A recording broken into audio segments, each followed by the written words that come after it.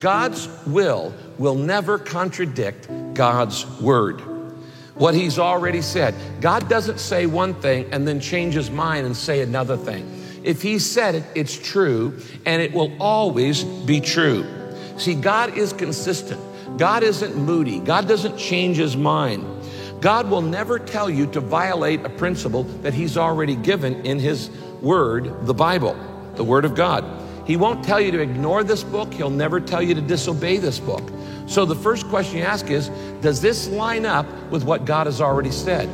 And if what I have in my mind contradicts something God has already said, then I know I'm wrong, that it didn't come from God, because truth is eternal. Notice these verses. Luke 21:33, Jesus says, heaven and earth will pass away, but my words will never, circle that, never pass away. God's word is eternal. The earth isn't eternal, the universe isn't eternal, but God's word is eternal because truth never changes. If something was true 5,000 years ago, it was true 1,000 years ago. It is true today, and it will be true 5,000 years from today because truth doesn't change. Opinions change. Science changes. Scientific discoveries change. I mean, a science textbook's out of date almost instantly the moment it's, who wants to buy last year's, computer book? It's out of date. But God's word doesn't change, and truth never changes. In fact, if it's new, it's not true. What do you mean by that? I'm saying it's always, if it's true, it's been around forever.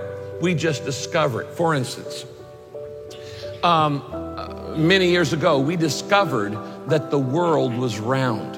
Prior to that, people believed the world was flat. Now, the world was never flat. It's always been round. It's always been round even when we didn't believe it was round. Okay, it was true whether you believe it or not. People say, God said it, that I believe it, that settles it. Well, no. God said it, that settles it whether you believe it or not. Because God cannot lie. I lie, you lie, but God cannot lie.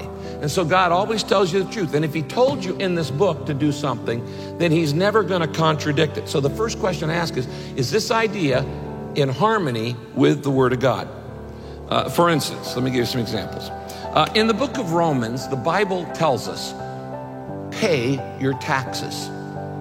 We are commanded as good citizens to pay our taxes.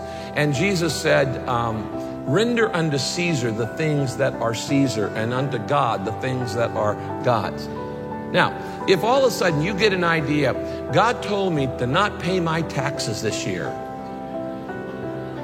that wasn't God. Okay, that wasn't God, because God has already said, pay your taxes, and he's not going to contradict it. If I go over here to the book of Proverbs, there's a bunch of principles for how to have a successful business in the book of Proverbs. And one of the principles is God says, I bless businesses with integrity. Businesses that are fair in every business dealing, businesses that are just, businesses that are honest.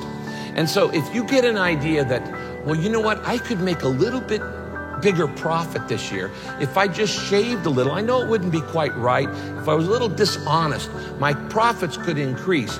That idea did not come from God because it contradicts what God has already said.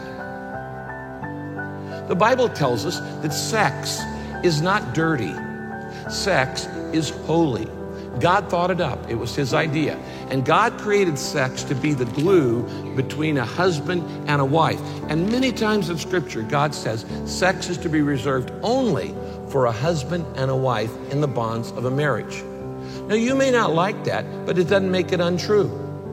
And you may say, well, I want to go out and have sex with whoever I want to have sex with. Well, fine, but you didn't get that idea from God. That's your idea. And don't say, God told me to go have sex with that person, because he didn't. That's a good pickup line. Going to a bar. God told me you're to have sex with me, right? Well, that's the God card. You don't play the God card in dating, okay? All right?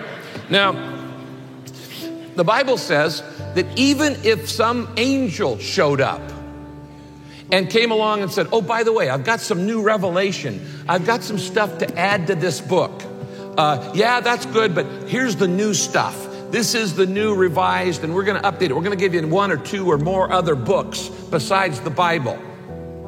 God says, that's not right. In fact, here's what the Bible says, Galatians chapter 1. Let God's curse fall on anyone, including myself, Paul says, who preaches any other message. Even if an angel comes from heaven and preaches any other message, says, no, the Bible's not enough. You got to add this to it. You got to add this revelation. You got to add this book. You got to add this thought. If anybody else adds to it, he goes, let him be cursed. The Bible says this again in Revelation. You may not add to what God has already said.